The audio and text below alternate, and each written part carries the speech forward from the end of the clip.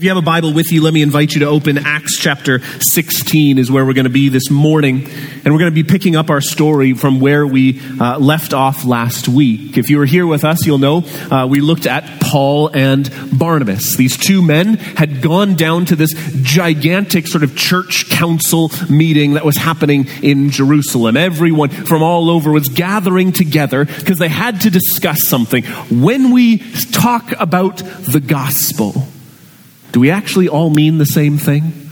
Are we actually all talking about the same thing? When we say that Jesus saves, what do we actually mean? Are we on the same page? And so they spend a while discussing that and looking, well, yes, is it Jesus and Jesus alone that saves?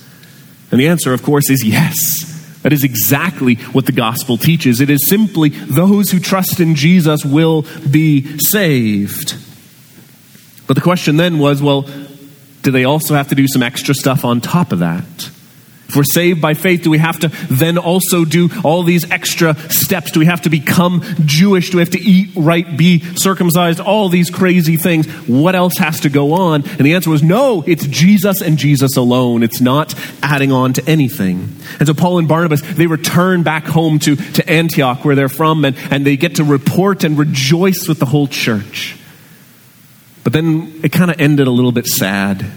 We saw Paul and Barnabas kind of split up, go their separate ways. Barnabas was going to go off on his missionary journey, and Paul begins his own. And that's really where we're picking up the story. Paul takes along a man by the name of Silas with him, and the two of them begin to go to different churches and preach. So that's where we're going to pick up the story. Acts chapter 16, starting in verse 1.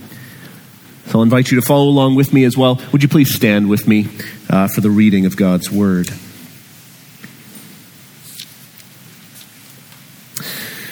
This is God's word for us. Paul came also to Derbe and to Lystra. A disciple was there named Timothy, the son of a Jewish woman, who was a believer, but his father was a Greek. He was well spoken of by the brothers at Lystra and Iconium. Paul wanted Timothy to accompany him, but he took him and circumcised him because of the Jews who were in those places, for they all knew that his father was a Greek. As they went along their way through the cities, they delivered to them for observance the decisions that had been reached by the apostles and the elders who were in Jerusalem. So the churches were strengthened in the faith, and they increased in numbers daily. And they went through the region of Phrygia and Galatia, having been forbidden by the Holy Spirit to speak the word in Asia. And when they had come to Mysia, they attempted to go into Bithynia, but the Spirit of Jesus did not allow them. So passing by Mysia, they went down to Troas, and a vision appeared to Paul in the night. A man of Macedonia was standing there, urging him and saying, "Come over to Macedonia and help us." And when Paul had seen the vision, immediately we sought to go into Macedonia, concluding that God had called us to preach the gospel to them. So as far as we're going to read, you may be seated. Well, this is the beginning of the second sort of missionary journey that Paul goes on. And this is the one that really takes up much of the rest of the book of Acts. We're going to be walking through this missionary journey for some time as we work through this book. And in this passage, we're introduced to two men who join along with Paul in his mission. Two men who become absolute staples in his life, who are going to work with him really up until he is put to death. The first one you probably noticed right away was Timothy. Timothy is sort of a protege of Paul. He's a young man when he starts traveling along with him. And in fact, if you know the New Testament, you know we have two books. Two books of our Bible are written from Paul to Timothy, as he calls him his true son in the faith. Timothy is with him throughout his entire life. But the second person you might not have noticed who showed up in this passage, and that is actually Luke. Luke himself actually joins in the story here. Up until now, if you've noticed, Luke, by the way, is the one who's writing the book of Acts. As he writes up until this point, he's writing about what Paul did, and he says, they went there, they did this, they did that, up until verse 10, suddenly we see a switch. Verse 10 says, and when Paul had seen the vision, immediately we sought to go on, concluding God had called us to preach. right? Luke actually enters into the story. We're not told exactly where he jumps into this, but Luke is going to follow along Paul for really the rest of his life. Up until the very end, Luke is side by side ministering together with Paul. But really, this passage is not just about sort of the friendship that they have. It's really about their conviction to preach the gospel and to work together. Their conviction to the gospel is what is going to bind them together, to sacrifice for the gospel and actually to follow along with the Holy Spirit. Right? Ultimately, this is what I want us to be able to see, is their conviction, their commitment to following after God. But actually, as we start, I want us to start in just a little bit of a different spot. I want us to actually look at two women in this passage. Again, two women we probably haven't noticed very much, and yet their faith and their commitment to pass on the gospel is going to have a massive impact on the church. So I actually want to start out by looking at them. Look back with me at verse 1. It says, Paul came also to Derbe and to Lystra. Now, just kind of catching us back up in where we're talking about. If you remember all the way back in chapter 13 and 14, Paul goes on this missionary journey, and he kind of starts off in Israel here in Antioch, and he goes over the sea to Cyprus and then up into Turkey, and he ends up, the last two cities that he's at is Lystra and Derbe. That's where Paul is nearly put to death. They try and stone him within an inch of his life. But he gets up, he recovers, and he continues back. Well, this time he's starting off in Antioch, and he's going the other way. Instead of going south, he's going north. And so he hits Lystra and Derbe right off the bat. And we're told that there is a young disciple there named Timothy. Continuing verse 1, a disciple was there named Timothy, the son of a Jewish woman who was a believer, but his father was a Greek. This is the kind of sentence that might not really cause us to notice it really at all. We're pretty used to the idea of a mixed marriage, but put yourself back in that time. For a Jewish person, they didn't talk to a Gentile, a non-Jewish person. They didn't associate with them. They wouldn't go over to their house. They wouldn't eat with them. So the idea that this woman is actually married to a Gentile, I mean, there's all kinds of questions that comes up into that kind of a statement. How exactly did that happen? Was this some kind of like youthful rebellion where this woman is like, no, I'm going to go off and marry this Gentile? Was she a slave and gets sold off into this? Was this an arranged marriage where her parents thought, well, this is kind of advantageous for whatever reason? We're really not told. We don't know how it comes, but what we do get told is a snapshot of her faith. See, we actually know this woman's name. Her name is Eunice. We, in fact, even know her mother's name, which is Lois. We're introduced to both of these women in the book of 1 Timothy, and what we are told of is her faith. See, Eunice was in a difficult spot. I think that's the easy way of putting that. See, she would have been an outcast from the Jewish community because she not only associated, she married a Gentile man, and we know from later on, she hadn't even circumcised her son, and so she is not following along with what should be Jewish custom, and yet she's probably also outside of the Greek culture because she is still trying to follow after God. We know she's a bit of an outcast, and in fact, she probably finds herself alone in her own marriage as well. We're told one very small detail, but it's significant. She is a believer. Interestingly, we're not told the same thing about her husband. Her husband seems to have no belief at all. At least we're not given any information that he did. And so very likely that she is in this situation that is incredibly difficult. She's on her own, outside of both her born community and the one she married into, and yet finds herself alone even in her marriage. And yet it's in all of this that her faith shines out so beautifully and so brightly. Paul, when he writes to Timothy later on in his life, in the book of 2 Timothy, this is what he says.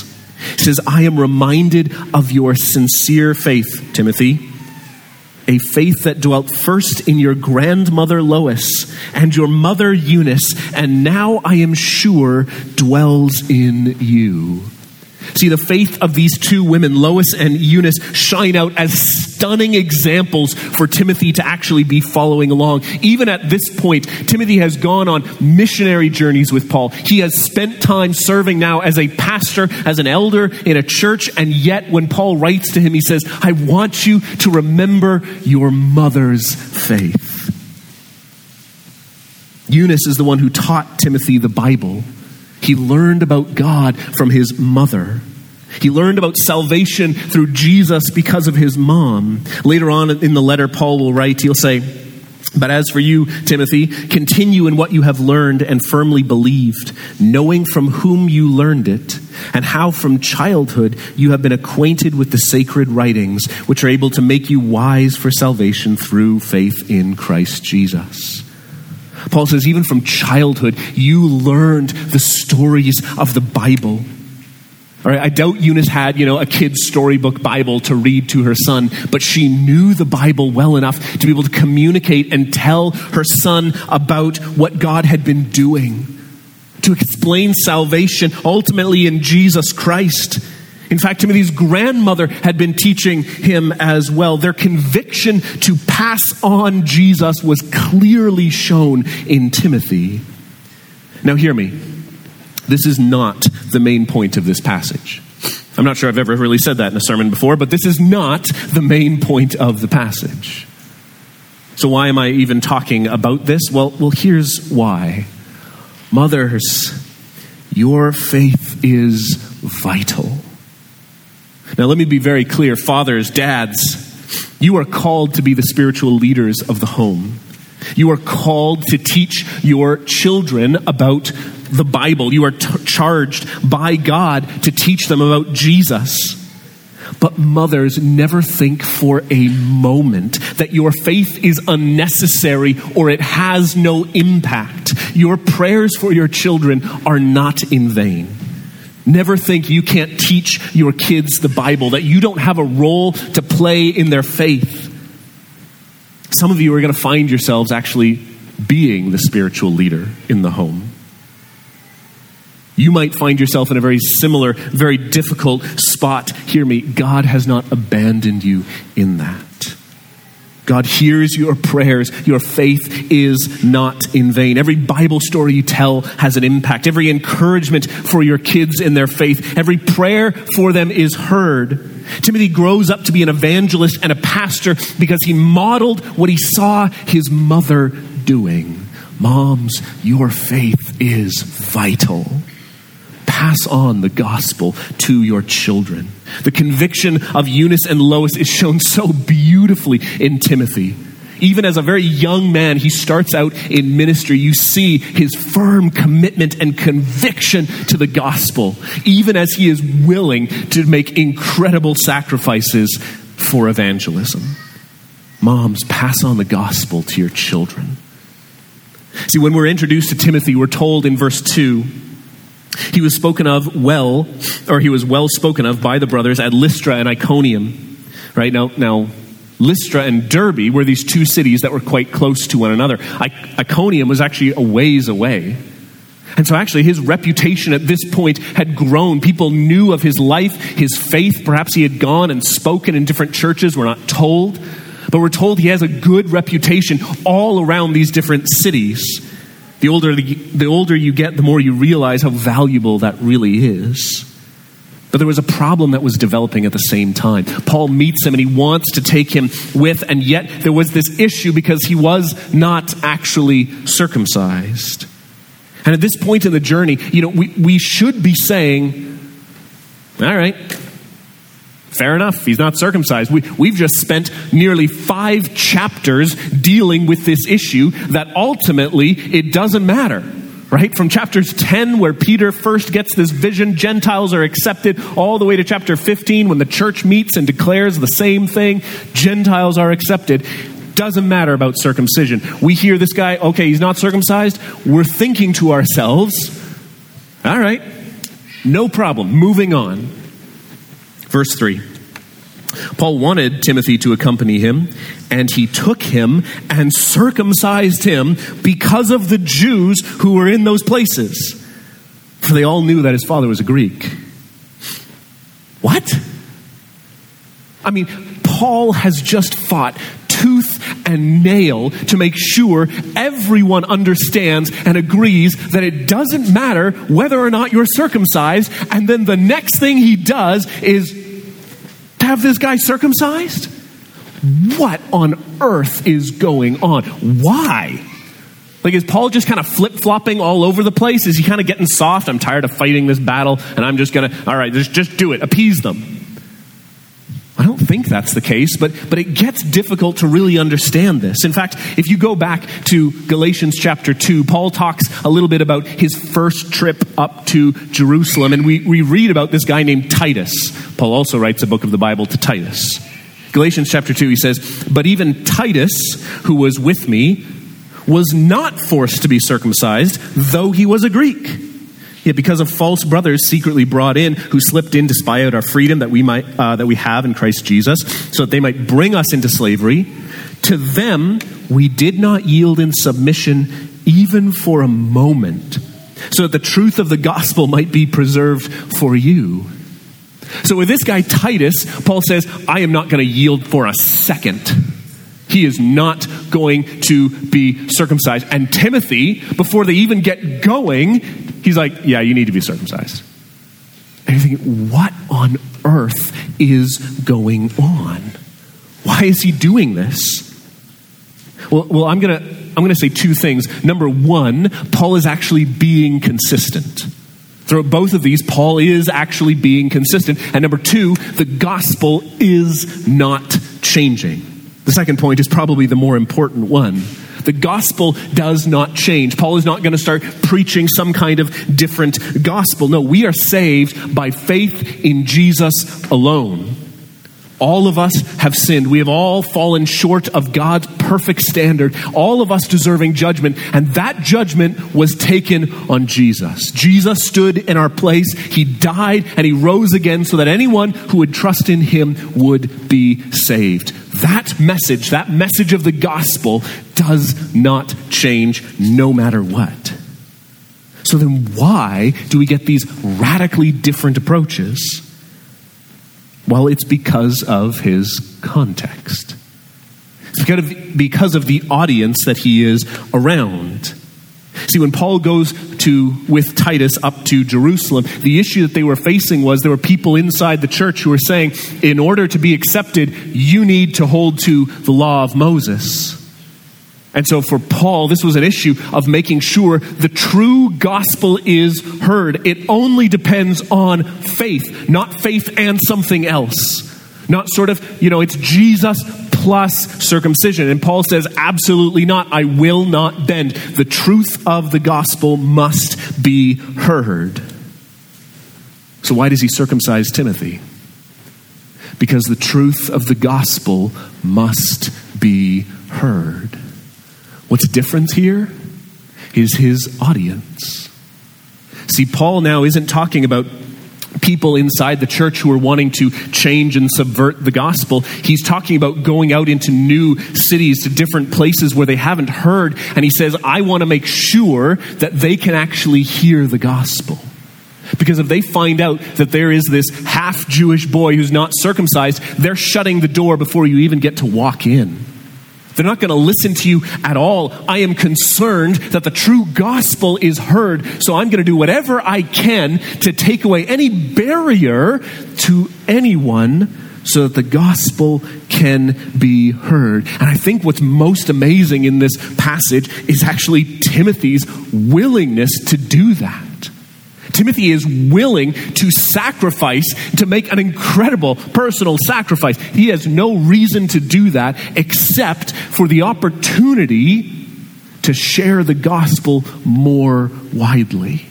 He's willing to take on that cost on himself in order to share that good news of Jesus.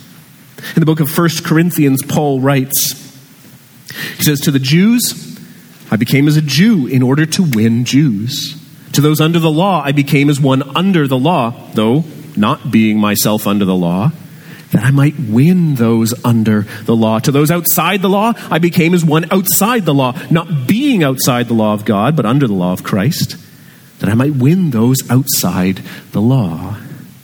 See, Paul and Timothy are willing to do whatever it takes in order that as many people as possible could hear the true gospel. So Paul is willing to go and eat kosher, not because he has to, but because he knows if he does that, he has an open door to be able to share the good news of Jesus when he's around Jewish people.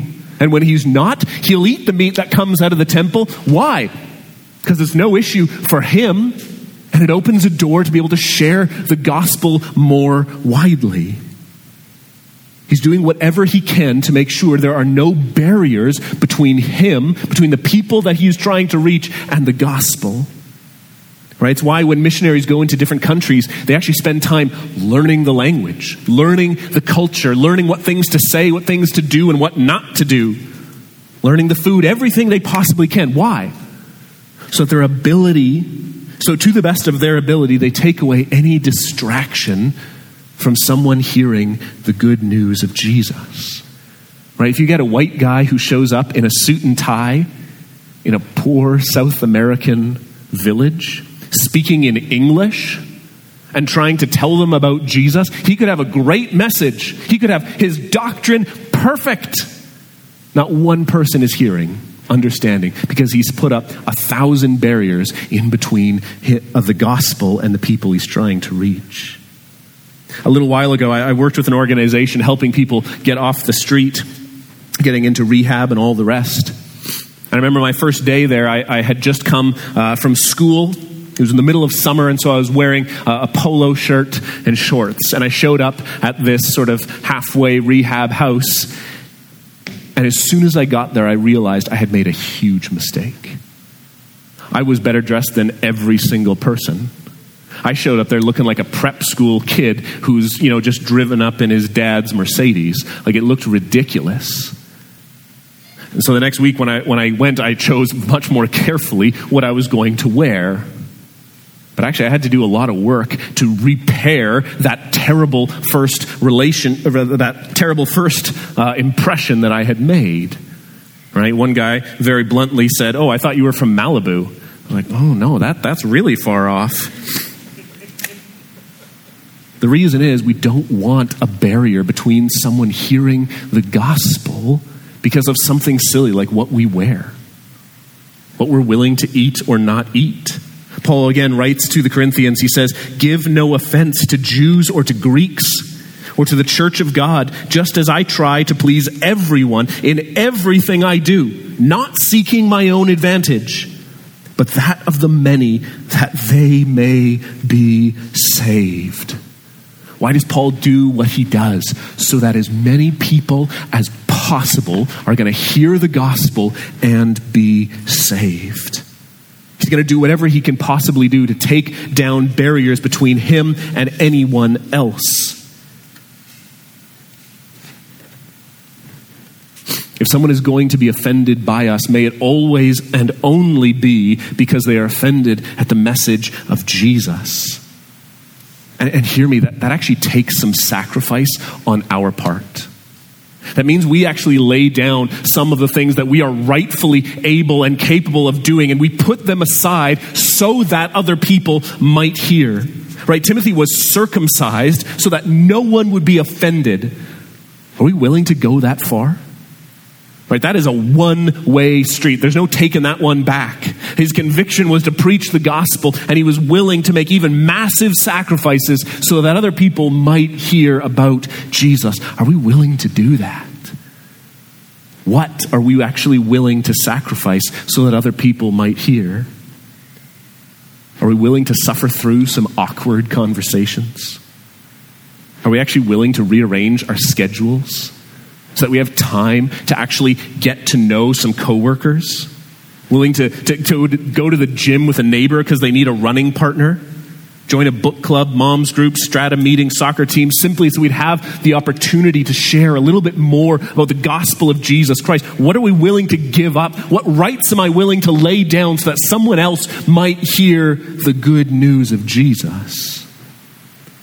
Or maybe we can ask the question the other way around. What aren't we willing to give up? Does someone have to hold the same political view as you before you could share Jesus? Do they have to live up to a certain moral standard before they're allowed to hear about forgiveness? Let us never add anything to the gospel.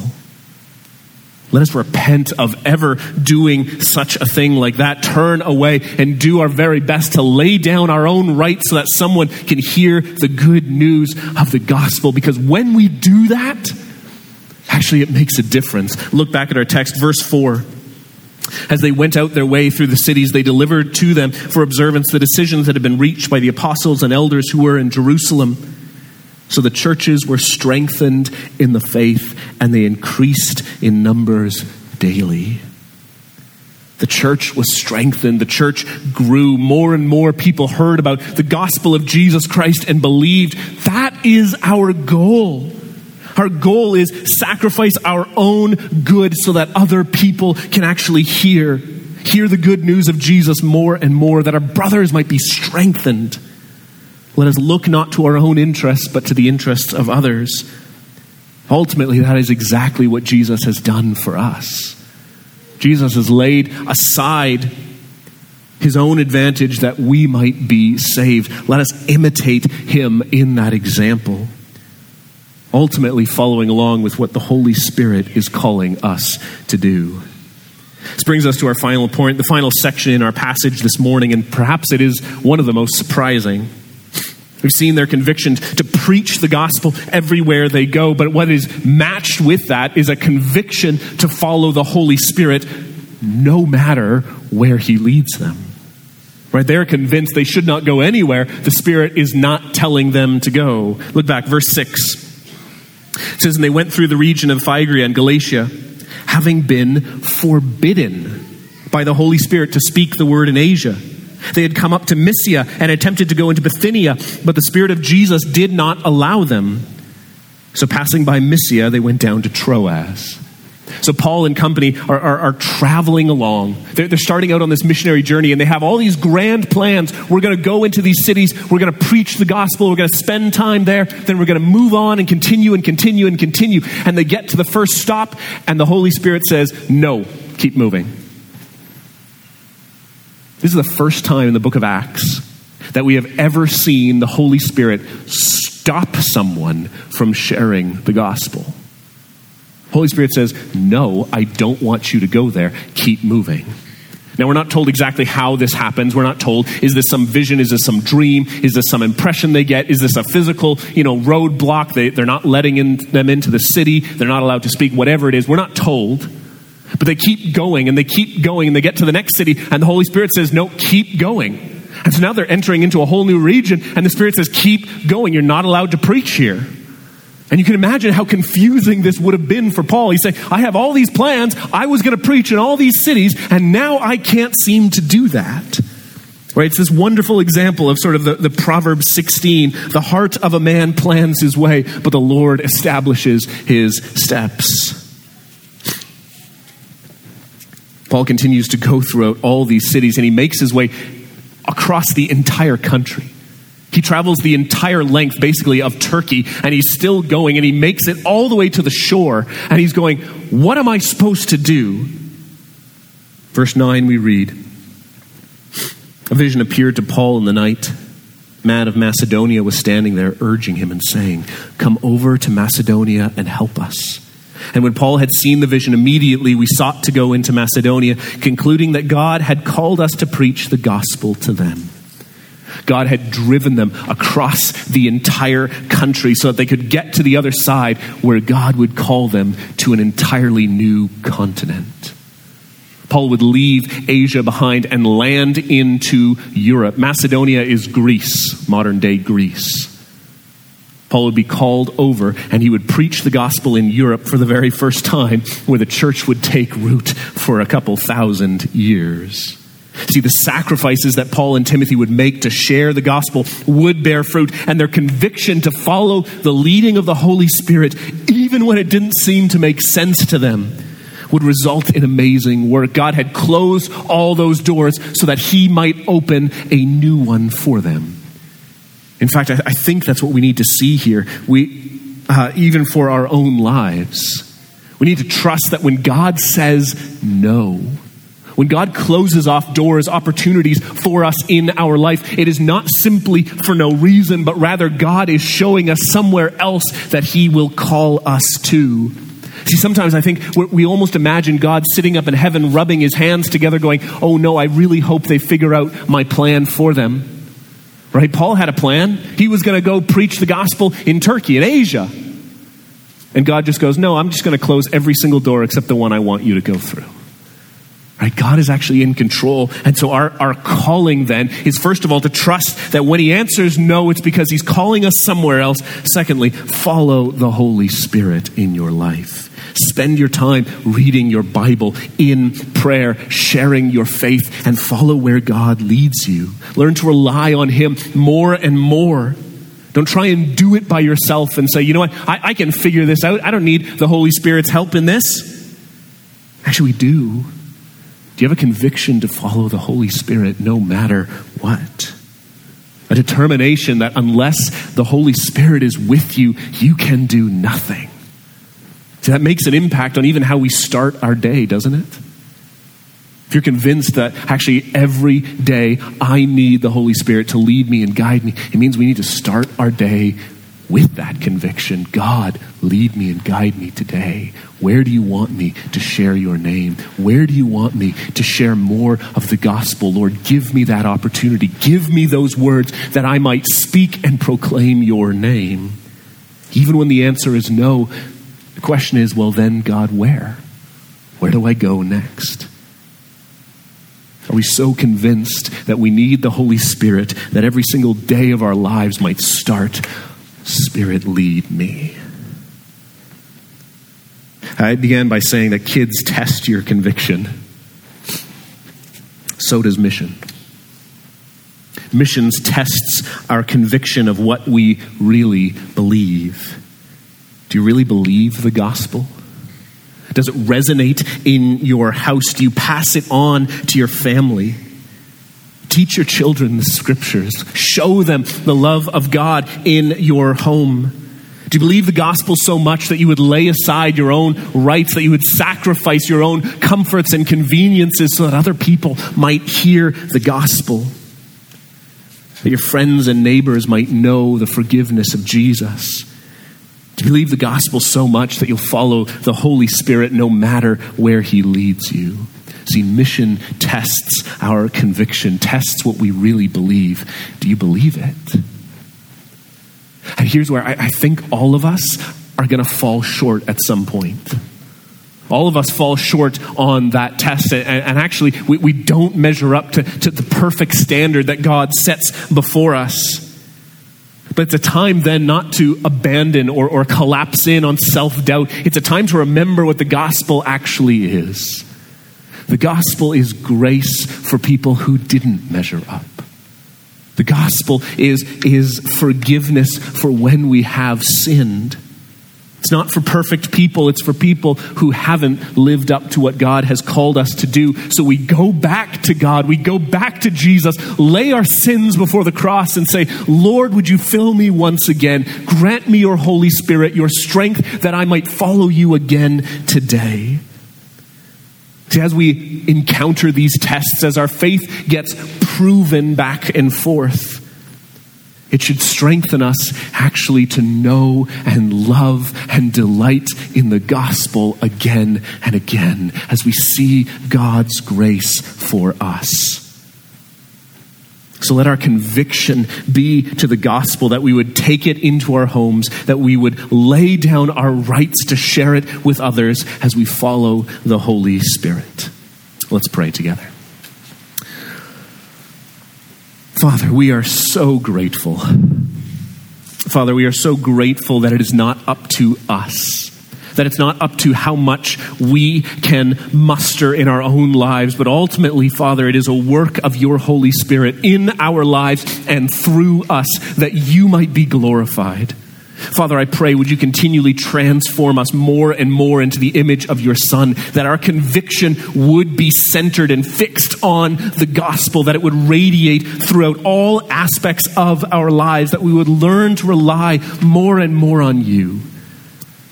Father, I pray, would you do that work in our hearts, that you might be glorified, that more and more people would come to hear and know and love the gospel, the good news of Jesus Christ. Father, I pray, continue this work in our lives. Transform us more and more, that we would delight in who you are and what you have done. We ask these things in your name. Amen.